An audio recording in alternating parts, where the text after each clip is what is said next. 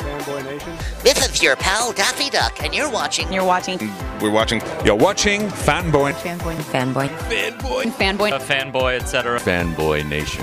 God, I assume Tom. This morning, I get the chance to speak with a Chicago native who's now become an LA adopted son, has worked with Clint Eastwood, and has kind of become the action hero, action drama genre king. Robert Lorenz, how are you today? I'm good. How are you doing? No complaints, man. No complaints. The Marksman is a fantastic film. It rides parallel to the last Rambo movie, only where we're saying goodbye to John Rambo. We're really interested in seeing the development of Jim by Liam Neeson. Yeah, well, thank you. I'm glad you enjoyed it.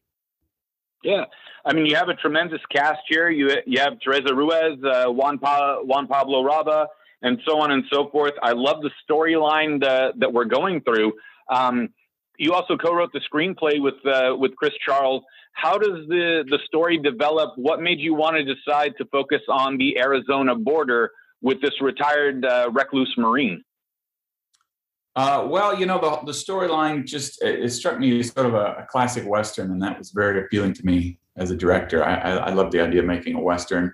It has, some road movie in it and a few other things. And, the subject of the border and immigration seemed very timely, especially when we first started putting this together. It was a few years ago, and that was a big part of the news at the time. So, I just had a bunch of different elements that I liked and a few that I didn't. So that's why I signed on to do some rewriting.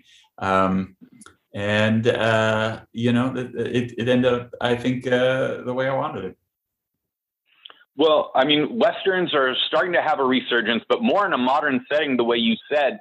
The Ford pickup truck, the Chevy pickup truck, the reclusive cowboy that's, pulled away from society. And it seems that like a lot of people in themselves love the idea of, especially now as the pandemic is coming to a close or supposedly, moving to Montana or these regions where they're separated from people and allowing themselves to refocus on what matters to them.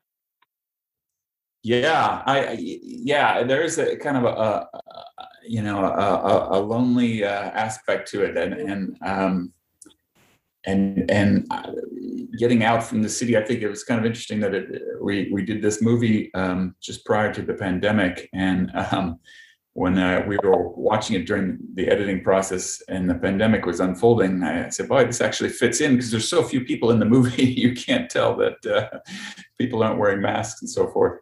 But the Western aspect has always been something that has interested me, and that's really a big part of why I wanted to do this. And I just thought Liam was kind of an interesting choice for it as well. He's definitely an interesting choice. I mean, he's one of our favorite Irish actors that all of a sudden is very American in his presentation and performing in these types of films. We've seen him in Taken, and we've seen him in even going back all the way to Darkman, that he's been this reclusive action hero, and it's kind of become his bread and butter. When you pitch it to him, how excited is he to spend this time in the Arizona desert? I think he liked it a lot. I think he's just such an underrated guy. I think mainly the films he's been doing of late, they all kind of fit into a certain, genre. And I don't think he gets enough credit for how much he brings to the parts he does. I mean, he's got a real tough, believable edge to him.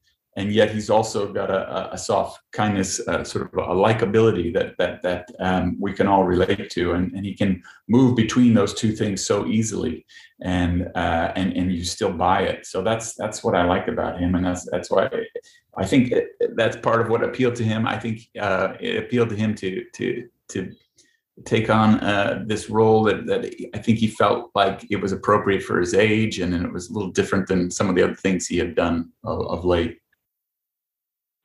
Yeah. You also have Juan Pablo, am I pronouncing it right? Raba? Yes. Okay. His character is extremely intense, being part of this cartel.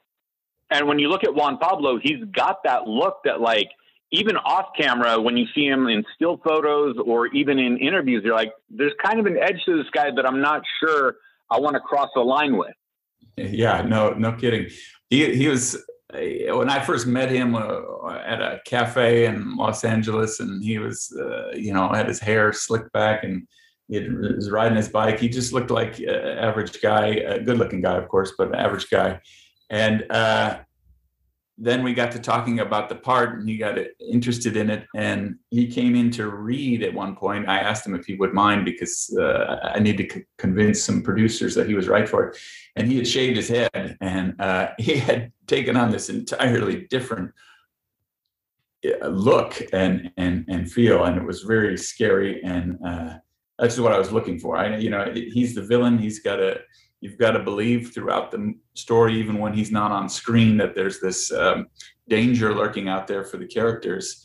And so you've got to believe that he's ruthless, and he pulls that off. He definitely pulled it off, and it was quite scary to see that happen with it. But the film itself, going along with the Western motif, going along with worrying about real life issues that are going on today, coyotes, drug cartels, illegal funds being trafficked, drug runners, all this stuff. Has there been some sort of fear on your part where you could have overreached and gotten a little too close to home? Like, I knew someone who wrote a comic book called Think Tank for Image Comics and was contacted by the FBI because they said, wait a minute, how did you get this sort of information? And he's like, it was just something I thought of and assumed it would work this way, when something actually really came out to be that it was something they used maybe 30 years ago. Yeah, well, no, I can't say that I was really concerned for my own safety, but I wanted it to be as authentic as possible, and to touch on all these things that we're all dealing with. The immigration issue is a challenging one, because you've got both sides of it. We've got this interest in helping your fellow men and women who are in need, and then at the same time you've got the people like the cartel exploiting things. So it's a balancing act, and that's why it's so difficult in trying to solve it, if there is a solve to be had.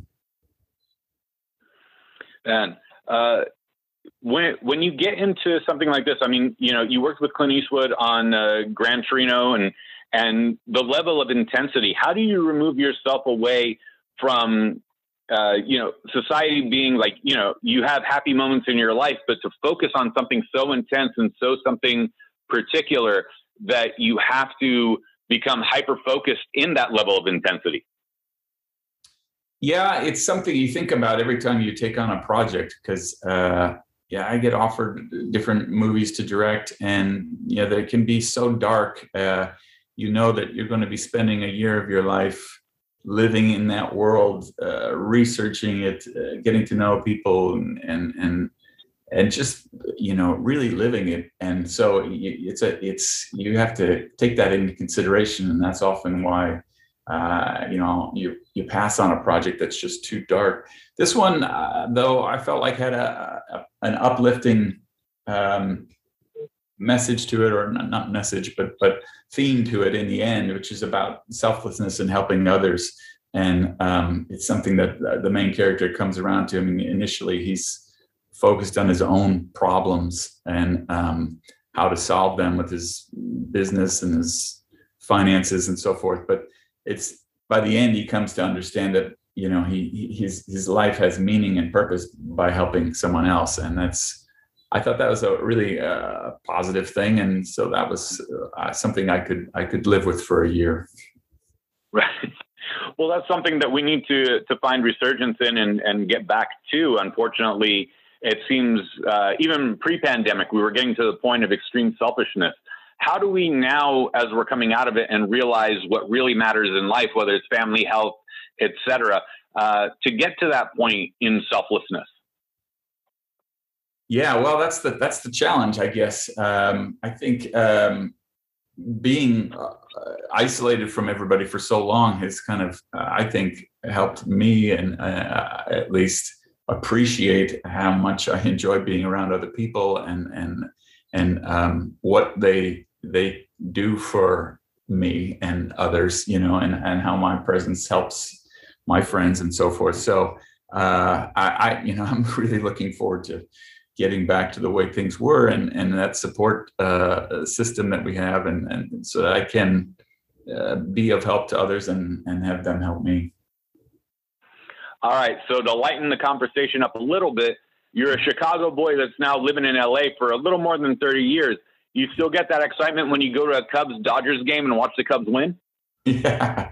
I wear my Cubs hats. My kids are Cubs fans, even though they were born and grew up here, but they go with me. We always there's amazingly a lot of Cubs fans that show up at Dodgers games. It almost feels like it's an equal number sometimes, but you have to be stand tall, because I've walked out of games where the Cubs got creamed, and it can be a little bit humiliating.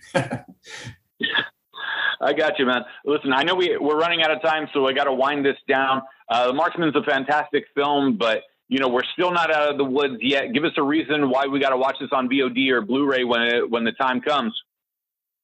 It's a great. It's a Western. It's wide open vistas. It makes you feel like you get out of the house and out on the road again. And I think it's a positive, uplifting story that in the end that people can use. Robert Lorenz, thank you so much for your time. The Marksman is available on VOD April 27th and Blu-ray and DVD on May 11th. It's been a pleasure talking to you. Hopefully we'll get to sit next to each other at a Cubs-Dodgers game. Yeah, looking forward to it, man.